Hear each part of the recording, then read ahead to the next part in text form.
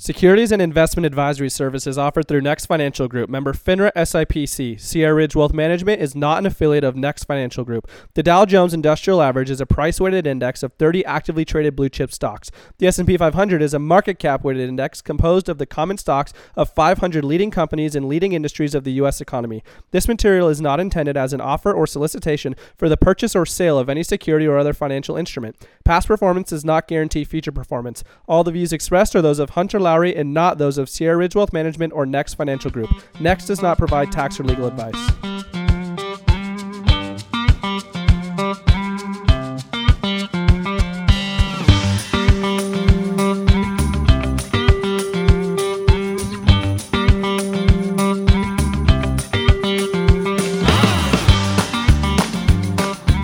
What's going on, everybody? Welcome back to the Wealth Accelerator podcast. Hunter Lowry here. I'm a financial advisor, and my goal is to help you to create a family legacy, not just short-term wealth.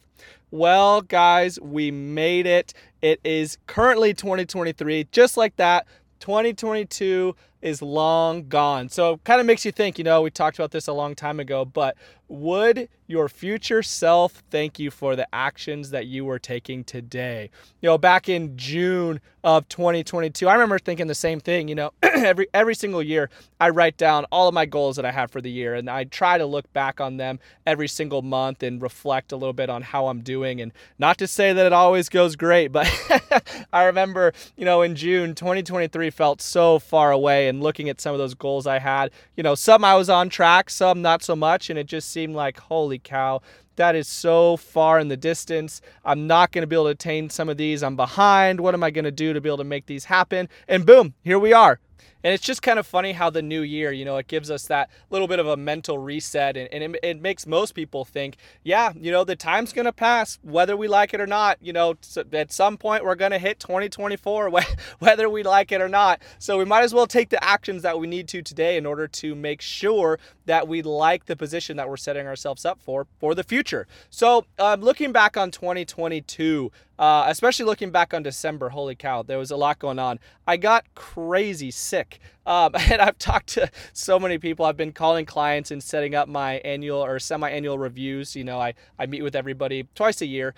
So January is always a busy time going over what happened last year, how are we game planning for this year, reviewing our financial plan, reviewing the goals, investment performance, all that fun stuff. But in December, I got so unbelievably sick. And I don't get sick very often. I like to think I'm pretty healthy and have a pretty good immune system.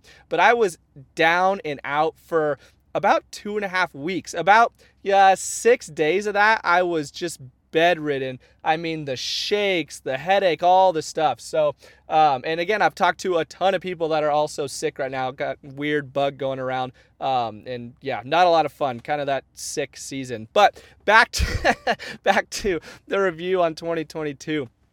Couple things, major points that I think that it taught us. Number one, don't chase the shiny objects. And we've gone over that a lot, but just looking over the last year, Bitcoin was down 63% last year. Tesla was down 70% last year. Amazon down 50% last year.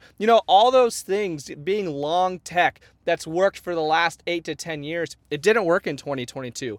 And we have to be nimble. We have to be able to change our investment strategy and change our game plan with the current market situation. It's not unrealistic. And I've actually talked to real people that their portfolios were down 60, 70% last year. I mean, that's just crazy. The returns that you have to make in order to get back to even right there, they're astronomically high. And realistically, it's crazy how fast that can happen, especially within the individual stock game. That money can be here today, gone tomorrow. And even more so, especially with some of the individual, high-flying tech stocks, again, that were working over the past couple of years, but absolutely hit a wall during 2022. So when these things happen, when downward volatility happens, especially in a drastic manner like it did in 2022, it really gives us a gut check. And it reminds us the market isn't always linear up. It doesn't just go up in a straight linear fashion. And it's really hard to judge risk until it actually takes place. So it's a great time to meet with your advisor, to look over your portfolio and just have a little bit of reflection on, was the amount of risk that I was taking on and was my investment strategy appropriate for the comfort level that I have and for the goals that I've set for myself.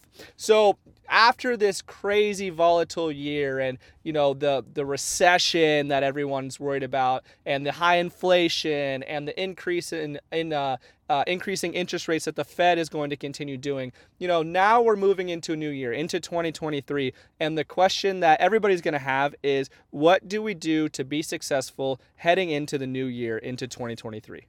So I've got 4 tips for you on, again, how to be successful going into this year. And some are financial, some are not. But even the non-financial things are going to end up helping you out to be successful financially throughout this year. So the first thing that I always say every single year is to write out your goals. It helps me so much. And whether that's financial goals, relationship goals, health goals, whatever those things are, there's just something about actually writing them down and reviewing them every other month or every 6 months or whatever it is that, works best for you. But to write those things down, and they're more likely to come to fruition at that point. So I would urge you to reflect on the year that you had, see how everything went for you, what you'd like to do better, what you did well, and write down some goals that you do have for the new year so you can reverse engineer on how to make those things happen.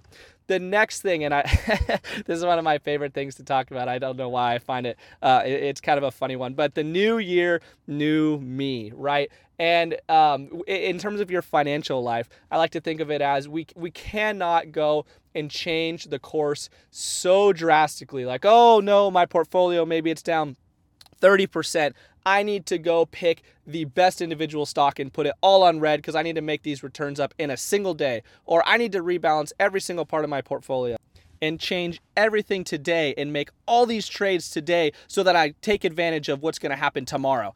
When you make a drastic change like that, think about going on a diet, right? People that go on a diet and they change everything really, really quickly, and maybe they were eating out a lot and eating a lot of junk food, and then for the next week they say, I'm only going to drink kale smoothies. Well, how long does that really last, right? It never, ever, ever works.